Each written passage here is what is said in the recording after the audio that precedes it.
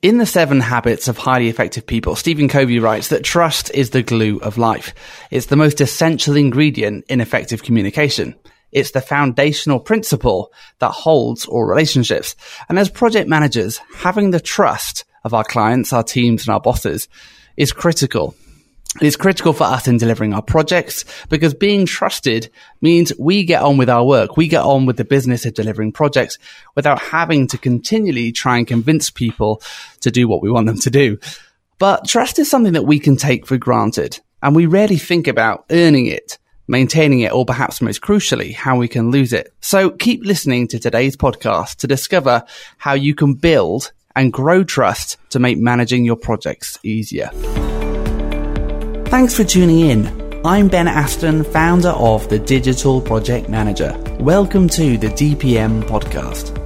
We're on a mission to help project managers succeed, to help people who manage projects deliver better. We're here to help you take your project game to the next level. Check out thedigitalprojectmanager.com to learn about our training and resources we offer through membership. This podcast is brought to you by Clarizen, the leader in enterprise project and portfolio management software. Visit clarizen.com to learn more. So today I'm joined by Mike Clayton, and Mike is a doctor and he's the founder of OnlinePMCourses.com, and the site provides courses, tools and resources for project managers at all stages of your career. Mike has got stacks of courses. He's also written 14 print books and was for 12 years a PM with Deloitte. Hi Mike, thanks for joining us today. Ben, good afternoon. It's a pleasure to be here, and Happy New Year. Well, thank you very much. And so, Mark, I want to ask you to start with, what is new for you? This is a new year. This is 2020. What is new for you? Lots going on. Firstly, my main focus for this year, I've decided, is going to be my YouTube channel.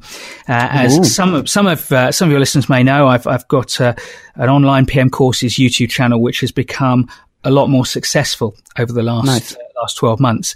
And I've seen that growing, and I've decided to invest a lot more time into that. So just at the end of the autumn, I ramped up from 1 to 2 videos a week, and I'll be aiming to continue that throughout the year and invest in bigger and better videos as well. Nice. But the other aspect is that I'm actually launching another YouTube channel. So 2 YouTube channels. Well, yes, because it has struck me for a long time that as project managers, we are not just managers of our projects, we are also managers of the people on our projects. And for young project managers, getting good knowledge about basic people management skills is difficult. Not everyone is fortunate to get courses from their employer, and there's a lot of stuff on the web, but it's expensive when you look at all of the different management disciplines. And there's a lot of stuff on YouTube, but it's all very disjointed. So management courses, my new YouTube channel, will be targeted at giving structured management training for anyone, but it will be particularly suitable for young professionals like new project managers who don't have the management experience. So a busy year coming up. Nice. Yeah. Sounds like you have got your hands full. And, but I want to go back to, obviously you're a trainer now, but you didn't just decide to be a trainer. No. You spent some time doing some work and in the trenches first. So can you, tell me about your first day as a project manager? Maybe how you got into it and, what was it like? I'm probably not alone in that it's very hard to put my finger on what my first day as a project manager was, because my first day in the career that led me to project management, my boss would have said, "Oh, Mike's not doing project management." And I gradually ramped up what I was doing. And at some point, anyone would have said, "That's project management." But I suppose I think of the first day as a project manager was when I was working on a project. I was a project team member.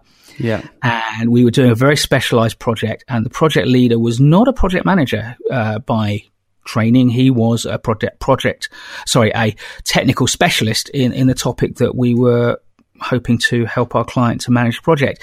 And he clearly wasn't listening to the client, and the client got very frustrated. And when we went back to the office, he wanted to carry on as he had been carrying on before. And I had to speak to one of my senior colleagues that I trusted and say, "I think we're about to blow it." And after a conversation with the client, it emerged that the client recognized there was only one person from our side of around our side of the table in that meeting who was actually getting what he was saying, which was that I need someone to help me manage a project. I don't need technical experts. I've got armies of those in my own organization. Thank you very much. And he very specifically said, I want Mike to be managing this project. He is the only one who understands what we really need. And so the next day I went in, not the most senior member of the team from the point of view of our organizational hierarchy. I was a consultant at the time with Deloitte, but now I was formally the project manager, and I had all of that responsibility was suddenly dumped on my shoulders with a team of people who, some of whom felt that as more senior people in our organization, they shouldn't be working for me. They shouldn't be taking instruction from me, but the client was clear, and the client gets what the client wants when you're in professional services. Yeah, yeah, definitely. And so, I mean, what would you tell your younger self now, looking back on that day that you went in and you became not just, a member of the team, but you became, maybe you weren't even then called the project manager, but you were someone who was managing the project.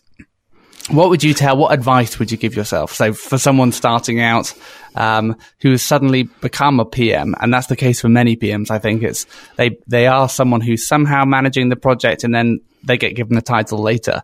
What would you tell yourself?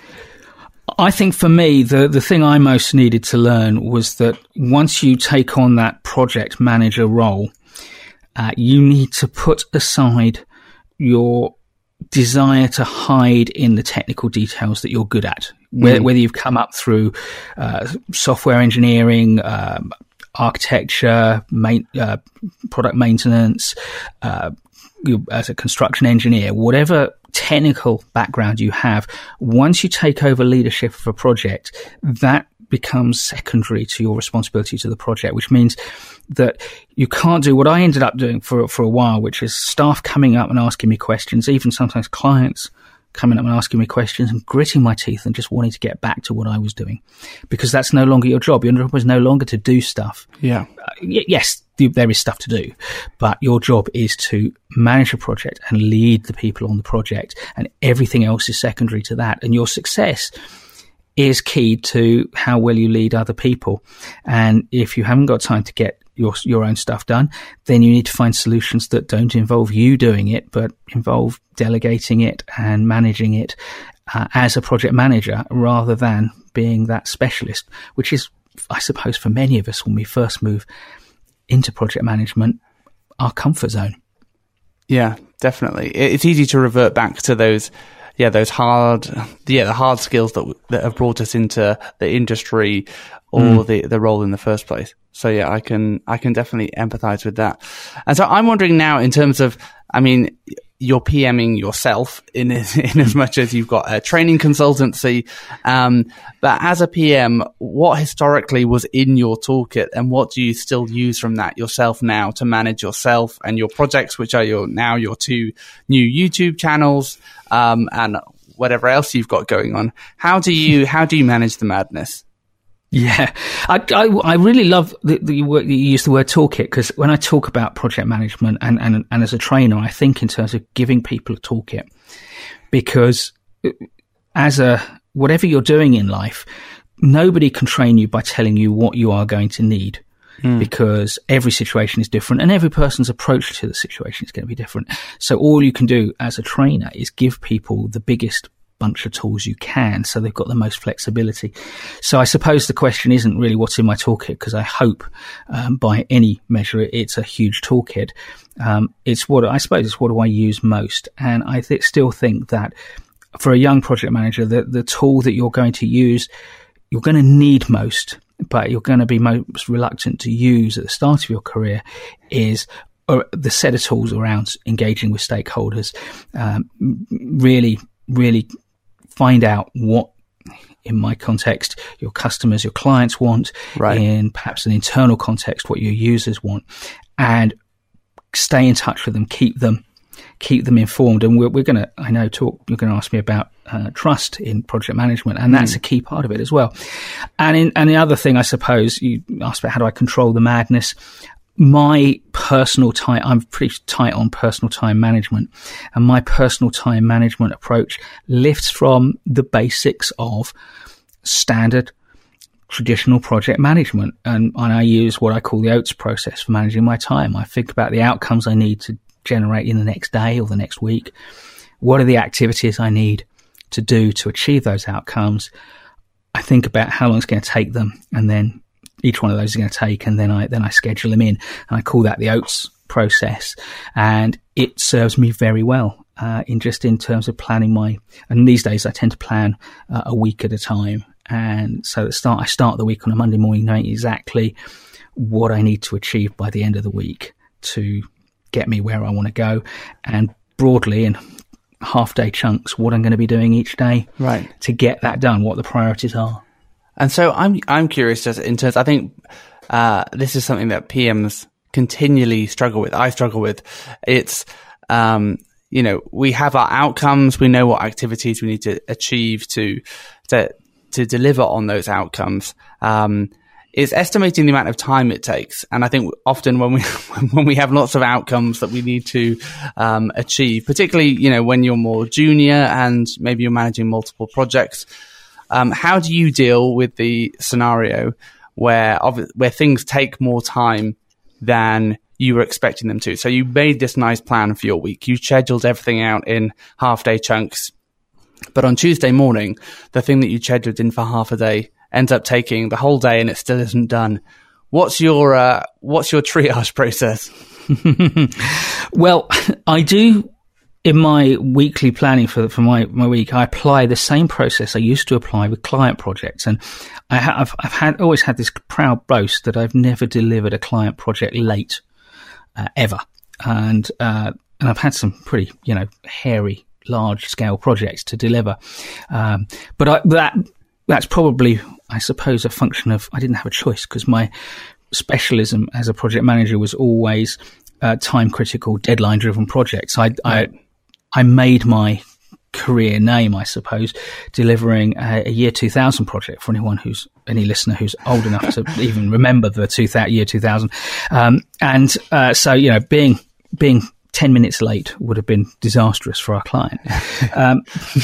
So, and the way I do it, and it's based broadly on the principle of critical chain, the idea that you create a series of tasks that need to get done in the context of perhaps a week's planning for my current work. I'll think about everything I need to get done, but then I will put a chunk of time at the end of that, which I refer to as islands of stability, where in truth nothing critical is scheduled. There's plenty that could be done in that time, like tidying up, but nothing is scheduled.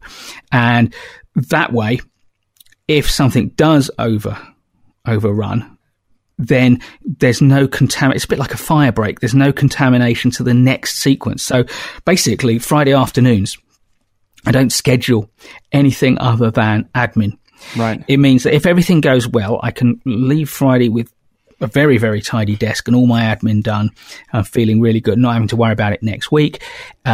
Or if I feel very virtuous but a little bit exhausted, I can kind of take Friday afternoon off. But if something goes wrong and Tuesday morning turns into the whole of Tuesday, as you suggest, then I can either finish the Tuesday stuff on Friday afternoon, or I can bump everything around so that I use Friday. So it's having that kind of fire break so that I get to the end of the week, and unless something really disastrous happens, then I'm never going to find I get to the end of the week and haven't done what I choose. So it's about giving myself a big chunk of contingency. And of course, you're right to pick on estimating. That's the hardest discipline of technical project management is estimating. And I think it's something that's under-taught. And I do worry that agile project managers hearing the whole hashtag no estimates thing are going to think, well, it's not a skill I need to acquire because we don't need to do it. I think that's frankly patent nonsense. We do need to estimate. It's the degree of precision that's appropriate for the situation that we need to be thinking about, and what things need estimating. And of course, the other thing we do, the tip I always give people is if you're managing your own time, everyone thinks that they are better, more effective, more efficient than their colleagues. So if you are fortunate enough to work with colleagues, instead of asking yourself, how long will it take me to write this project report? Look at your colleague who is doing a broadly similar job and say, how long will it take him or how long will it take her to write this project report? Right. Because we tend to have a much more realistic estimate of what our colleagues are able to do than we do of ourselves. We think we're some kind of superhuman. I could get that. I'll just get that done in 2 hours. And if anyone asks, you say, what your colleague would say, it would take them 3 or 4, but I'm different. I could get it done in 2 or 3. No, actually estimate for yourself the amount of time it will take your colleagues. You can feel smug if you do get it done early, but realistically, the chances that any one individual listening to this podcast is significantly faster at anything much than their skilled colleagues is pretty remote. So that's my top tip on estimating. Yeah, no, that is I like that. That's that's great. And I think what you say though about I like how you're suggesting building in this fire break or this buffer at the end of your week. I think it's interesting that and by earmarking that as admin, it means it doesn't impact too much on anything. Because I think one of the things that as project managers, when we become too overwhelmed, often I think the thing that goes out the window, in my experience anyway, is the managing and controlling aspect of the project. And we're going to talk about trust in a minute, but what happens when things begin to become mismanaged or things start getting out of control is, as the project manager, we might not know that the project is not in a good place, or we might not just have that awareness and knowledge of what's going on in the project. And we're saying things to our client like, yeah, things are going all right, because we don't have that situational awareness that we should do. So I think it's so, being effectively managing our time to make time for managing and controlling our projects and building that into our schedules so that we can build trust and so that we can have the things that we say have some integrity, I think is really important. So let's get back to your post and this topic of managing trust. And in your post, you talked about trust. You provided an equation for us, which I always like, which trust is equal to the sum of your credibility plus your reliability, plus your intimacy with the other person, all divided by your self-orientation. Do you want to just give us an overview of that equation and why you think that's valid, why you think that is trust? Well, for a start, I need to say I may have provided it to your readers, but I didn't create it. The credit must go primarily to David Maister and also his co-authors, Charles Green and Robert Galford, who wrote a wonderful book called The Trusted Advisor. Maister in particular specializes in writing books for professional services people. So if you are a project manager who sees your role in life as being a project manager and providing that service, even if you provide that service internally to an industry sector that isn't professional services, a lot of his stuff is going to be worth reading. And I think The Trusted Advisor is the best known of his books. And it's certainly the one that really stuck with me. And I've got 3 of them on my shelf. Please don't ask me to name the 3 of them, 'cause I can't. But The Trusted Advisor, really the focus is on, if you are going to advise anyone, and as project managers, we advise our clients, we advise our sponsors, we advise our bosses, we advise the corporate governance of our organizations. If you're going to advise anybody, you've got to have their trust. And they looked at what are the components of trust. And so let's start with the components, and then I'll give you why I believe actually they've got the equation broadly right. Although I think they would never say you should use it literally as an equation, and I would say that. But so the first thing is you can only have trust if you have credibility. If people actually believe that you know what you're talking about. And for us as project managers, I think there are 2 elements to that. Firstly, we have to know our project management. We have to have the skills and the experience. And people say to me, is it worth getting qualifications? And because I haven't got any. And, one of my great regrets as a young project manager is I had the chance for Deloitte to sponsor me through the PMP when we were still on PMBOK 1. Right. And it was 170 pages, a tiny document compared to now. But I think, those qualifications, whether it's an agile qualification or a predictive qualification, whatever segment you're in, if you've got qualifications, they say you do have some credibility. But we also need to have credibility in understanding the nature of the project we're delivering. And I've never, as a professional project manager for Deloitte, delivered a project where I've been a skilled technical expert going in. So a part of it is about how do you build that knowledge and how do you build the links with your team so that you can draw on that. So credibility is vital. Secondly, reliability. And people, a lot of project managers will say, well, that's what we're good at. You know, we do what we say we're going to do. We schedule stuff. We get it done. We are just do it JFDI people, which is absolutely right. So reliability should be a slam dunk for us as project managers. The problem comes is we forget that reliability isn't about how reliable you are. It's how reliable the other person sees you as being. Right. So when you're beavering away, getting stuff done with your head down in your computer or your team's heads down in their computers or whatever it is that you're doing, and you're not talking to your stakeholders, they're thinking, what's going on? Right. You know you're doing everything you should be and everything is on schedule, and your stakeholders haven't heard from the project manager. Oh, I think something's going wrong.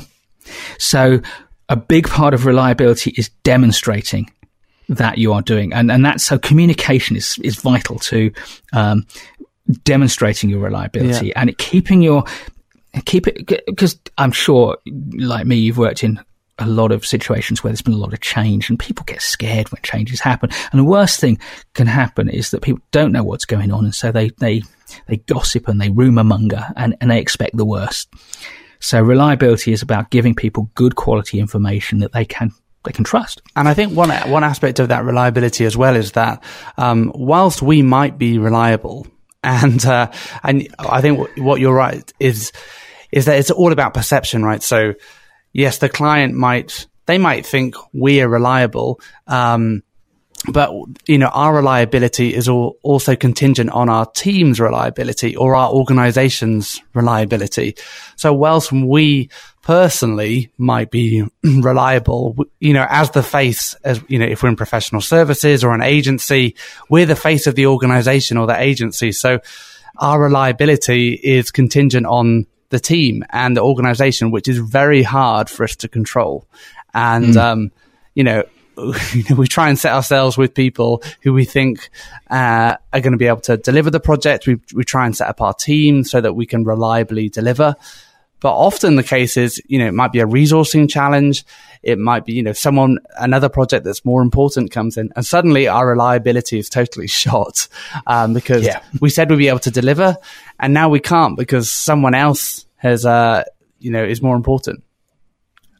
Absolutely. And that gets to the crux of what our job is really as a project manager, which is to solve those problems and to not say, well, it's all gone horribly wrong and it's not my fault. You're the project manager. It may not be your fault, but it is your responsibility to find a fix. And your skills in communication is what is going to enable you to escalate a problem and get the collaboration of the people who you are reliant on.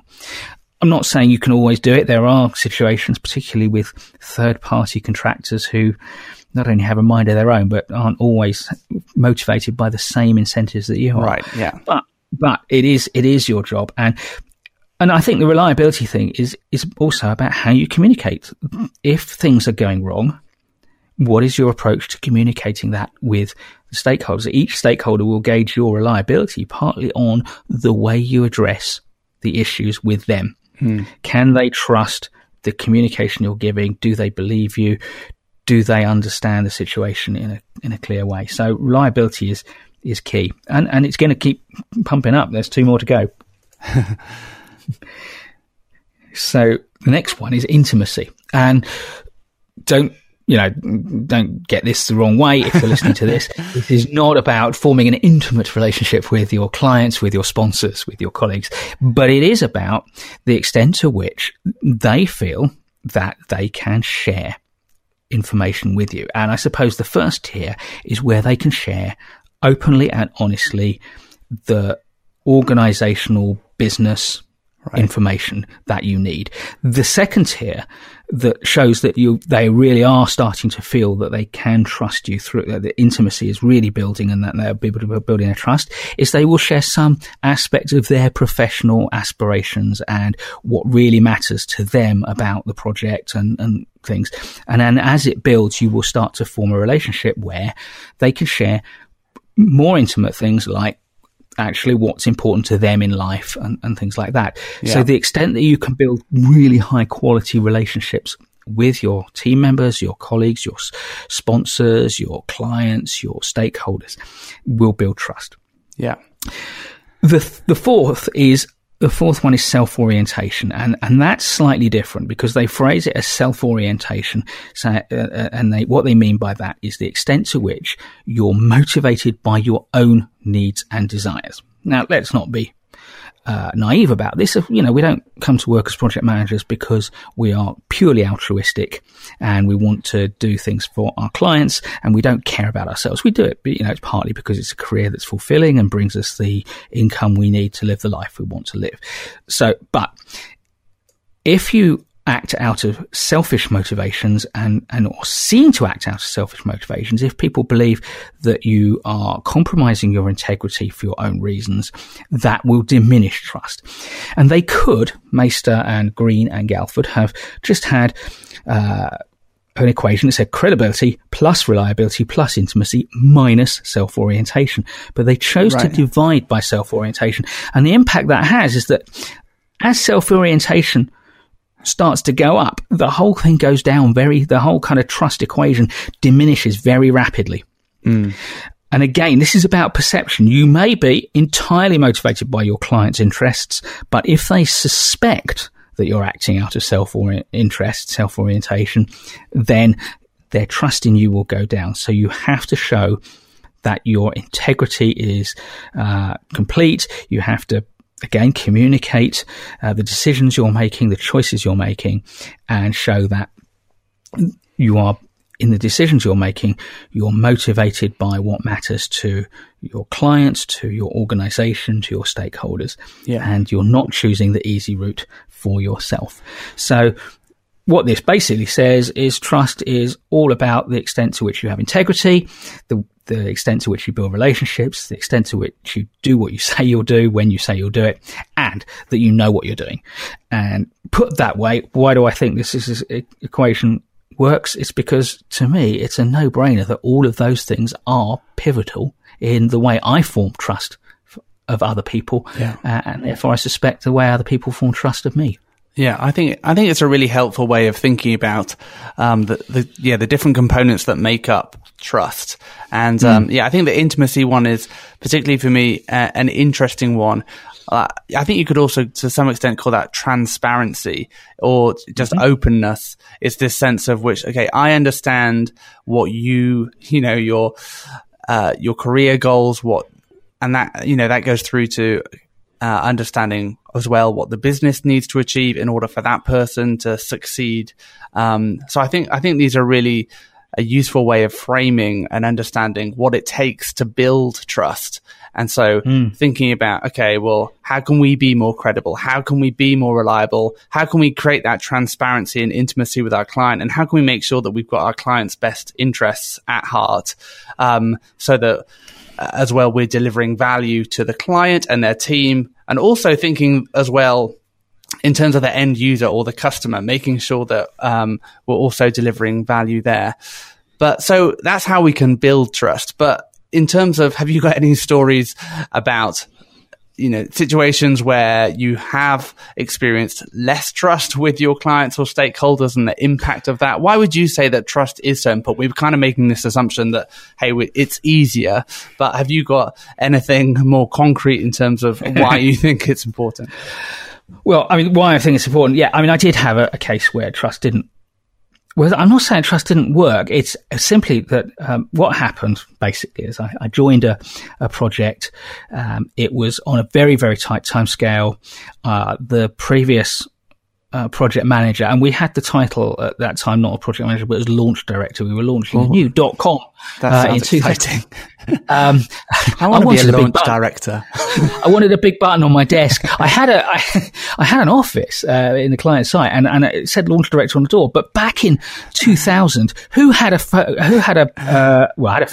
but who had a camera in their pocket to take a photo of launch director? Anyway, suffice to say that the previous project manager was not seen as successful, and I was brought in, hot on the heels of having successfully delivered this year 2000 project.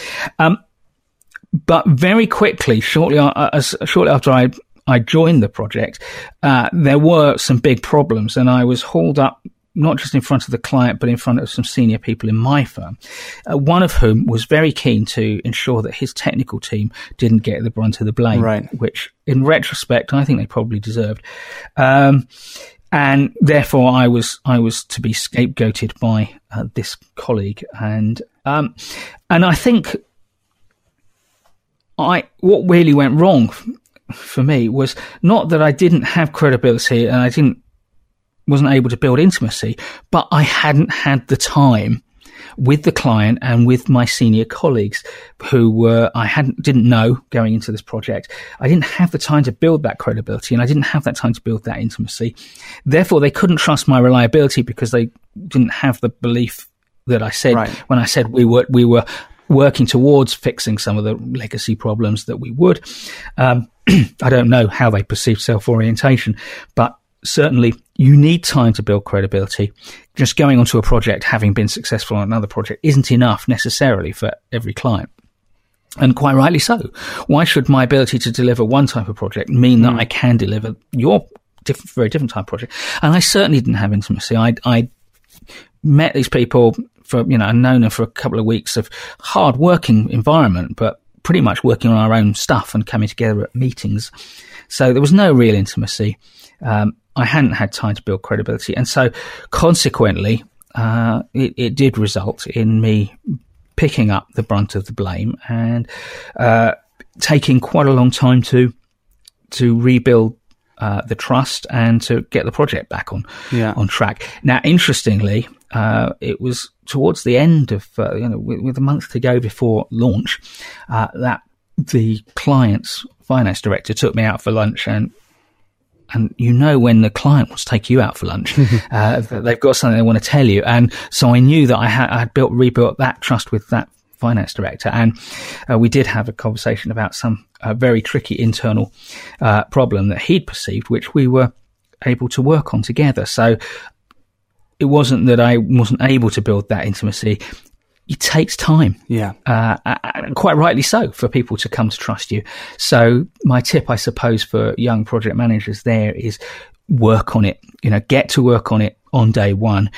If you haven't got that trust on day two, it doesn't mean you're not a good project manager and you're not a trustworthy person. It means that in this situation with that stakeholder, it will take them longer than a day, and it might take them longer than a month or so, but it's a never-ending task of building trust, because you can always polish it, and you always need to be alert for something that happens which may not be in your control, which undermines their perception of your credibility, reliability, intimacy, or self-orientation, and you've got to address that quickly to get back onto it. Definitely, yeah. I think in my scenario, I've had times when there's not trust there in a relationship, and I think it's worth talking about this and thinking about, okay, what does it look like when there isn't trust? And for example, for me, we used to work a lot on time and materials engagements where the client just pays for your time. Now, the challenge of that is that there has to be trust there. There has to be trust that you're doing good work, because what happens if there's not trust is that the client, when you invoice them at the end of the month, they turn around and say, this seems like a lot of hours. And you say, well, yes, it's been in the status reports every week. And they say, well, can you explain what this is? Can you explain what this is? And then you spend the next 2 weeks debating with them whether or not the previous invoice was right or not. And then they ask you to dig into the hours and explain what happened. And then it's all just a complete waste of everyone's time. It's, you're having meetings to discuss and try and analyze what the hours were for or how you spent the time. And yeah, I've been in plenty of situations where that has happened. And that's all just because fundamentally the trust isn't there.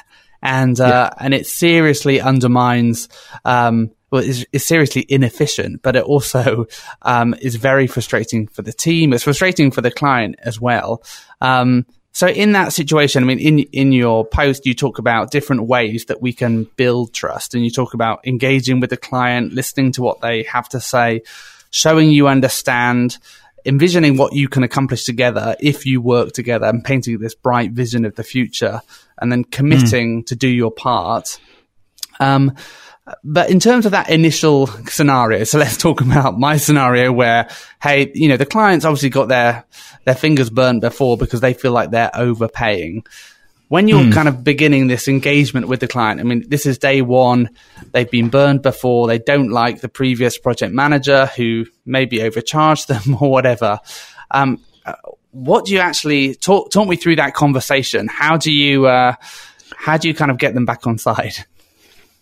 Yeah, I think the first thing to do is to recognize that potentially if you don't get this right, the relationship is just going to get worse and worse and worse.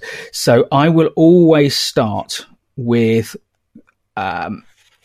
recognizing that there is a breakdown in trust, and say, look, it sounds to me like you don't completely trust these figures, and I understand that, and I recognize that we need to build back trust. Right. So actually name the problem, name the issue. Now, what might actually happen is they might say, no, we do trust you, but I've got someone on my back. Yeah. Which actually reframes the whole exercise for you, because it actually means you've got an ally, not an enemy. So declare that kind of breach of trust. And the next thing I will always do is to then say what my ideal outcome is. You clearly, it seems like you don't trust us. So what I really want to do, what my outcome for this next period is to do everything I can to demonstrate that we deserve your trust, or I deserve your trust, to show you that where your perception isn't correct, or I will demonstrate that. Where we have made mistakes, I will own up to them, and we'll work together to find a solution that satisfies you, because if it is a genuine mistake, then I want to put it right. So state your outcome, and I also invite them. You've said this. I've made my position clear. What do you want from this? What's your outcome? And it may be a very transactional outcome. I just need a statement of, in your case, evidence of hours worked that matches the statement, so I can reconcile it. It may be something like, I too would like to get back to trusting you, and that's great, because if your outcomes overlap in some way, then you've already started to bridge that trust gap. Yeah. The next thing to do is, frankly, in your case, it's very easy. It's get the facts and share the facts. Make sure, first of all, that you understand the facts they're working from, so that if they've got any errors in the facts that have been presented, you can put them right. Make sure you've got your facts and compare them, and get to the point where you have a set of documented facts that you can both agree are correct. Right. That's not the end of the process, of course, because trust is a perception thing, not a fact thing, but it's the basis. And then where there are gaps in, let's say, for the sake of argument, you have overcharged by a week, one member of staff put in the wrong numbers, inadvertently or otherwise. Now you've got to make a commitment of how you're going to fix it. And having made that commitment, for example, we're going to write that off, and for goodwill, we're going to write off another chunk. If I do that, you might say, how would you act? How would you feel about that? Effectively, you're making a commitment. You're inviting them to make a commitment too. And if that doesn't satisfy them, then you can say, well, you can discuss with them what's missing. and open up that dialogue. What's missing? What do we need to do? What would satisfy us? And look for options. And if you can, try and find a couple of options and weigh them against each other and agree an option and together put together a plan. And then the last step is to reiterate your commitment to that plan and to act on it, because now you've got the chance. Well, now you've got a plan, you can show your reliability. And, and I always say the measure of an organization isn't the extent to which it does or does not make mistakes. It's how it responds to those mistakes. And I'm sure everyone who's listening has had shopping experiences that they will share around a dinner table of organizations making a mistake and then absolutely making a complete horlicks of it by not properly owning up to the mistake and it just digging themselves into a PR nightmare, which results in stories around the dinner table and your friends not shopping with them. On the other hand, we've probably all got some cases where we've contacted an organization that has done us wrong and they've said, oh, really? Oh, and they put it right and they've more than put it right. And you feel great about that organization. As a project manager, you've got to be that organization. You've got to be that individual that actually recognizes mistakes have been made. And maybe you didn't make a mistake. Maybe it was a perceived mistake, but you still put it super right, because being right is not as important as putting it right. Yeah. Because your reputation isn't about the extent to which you're always right. It's the way people perceive you. And so if you make me feel bad because you're proving you're right, I'm not going to trust you because I'm just going to feel I don't like you. On the other hand, if you own up to mistakes, or if you accept that I'm not happy and you make me feel good about it and give me a little victory, then I'll start to trust you again. Yeah, I think that's solid advice. And I think sometimes what we can fall into is a short-term game where we're just trying to win that quick battle or that quick argument. And actually what we're doing is eroding trust. And I think what you're talking about here is having this big picture view of what's going on with this relationship with the client or the stakeholders. And, if we want to, keep working with the client, if we want this thing to live on beyond just the immediate engagement and transaction that you're working on, then it's worth building trust. And I think sometimes, particularly in digital, perhaps the kind of work that we do lots of one-off engagements. And I think because we do these one-off engagements, we can sometimes shoot ourselves in the foot by not building trust and maybe not valuing trust as much as we could. So I think what you're talking about is really valuable, and thinking, okay, how can we build our credibility, our reliability, our intimacy with the other person? How can we make sure that we're orientating ourselves and our agency in such a way that the perception is that they can, that we are reliable, that they can trust us. So that's been really helpful advice. Thanks so much, Mike, for joining us today. It's been a pleasure. And I wonder what you think. So what are your hacks, tips, and tricks for building trust? Have you got any stories of trust building that's gone well, or trust that's been eroded and the whole thing is falling apart? Please let us know in the comments below. And please leave a review for us as well on Apple Podcasts. We love to know what you think of the show. And if you want to learn more and get ahead with your work, come and join our tribe with DPM membership. Head to thedigitalprojectmanager.com/membership and you'll get access to our Slack team, our templates, workshops, office hours, ebooks, and more. But until next time, thanks for listening.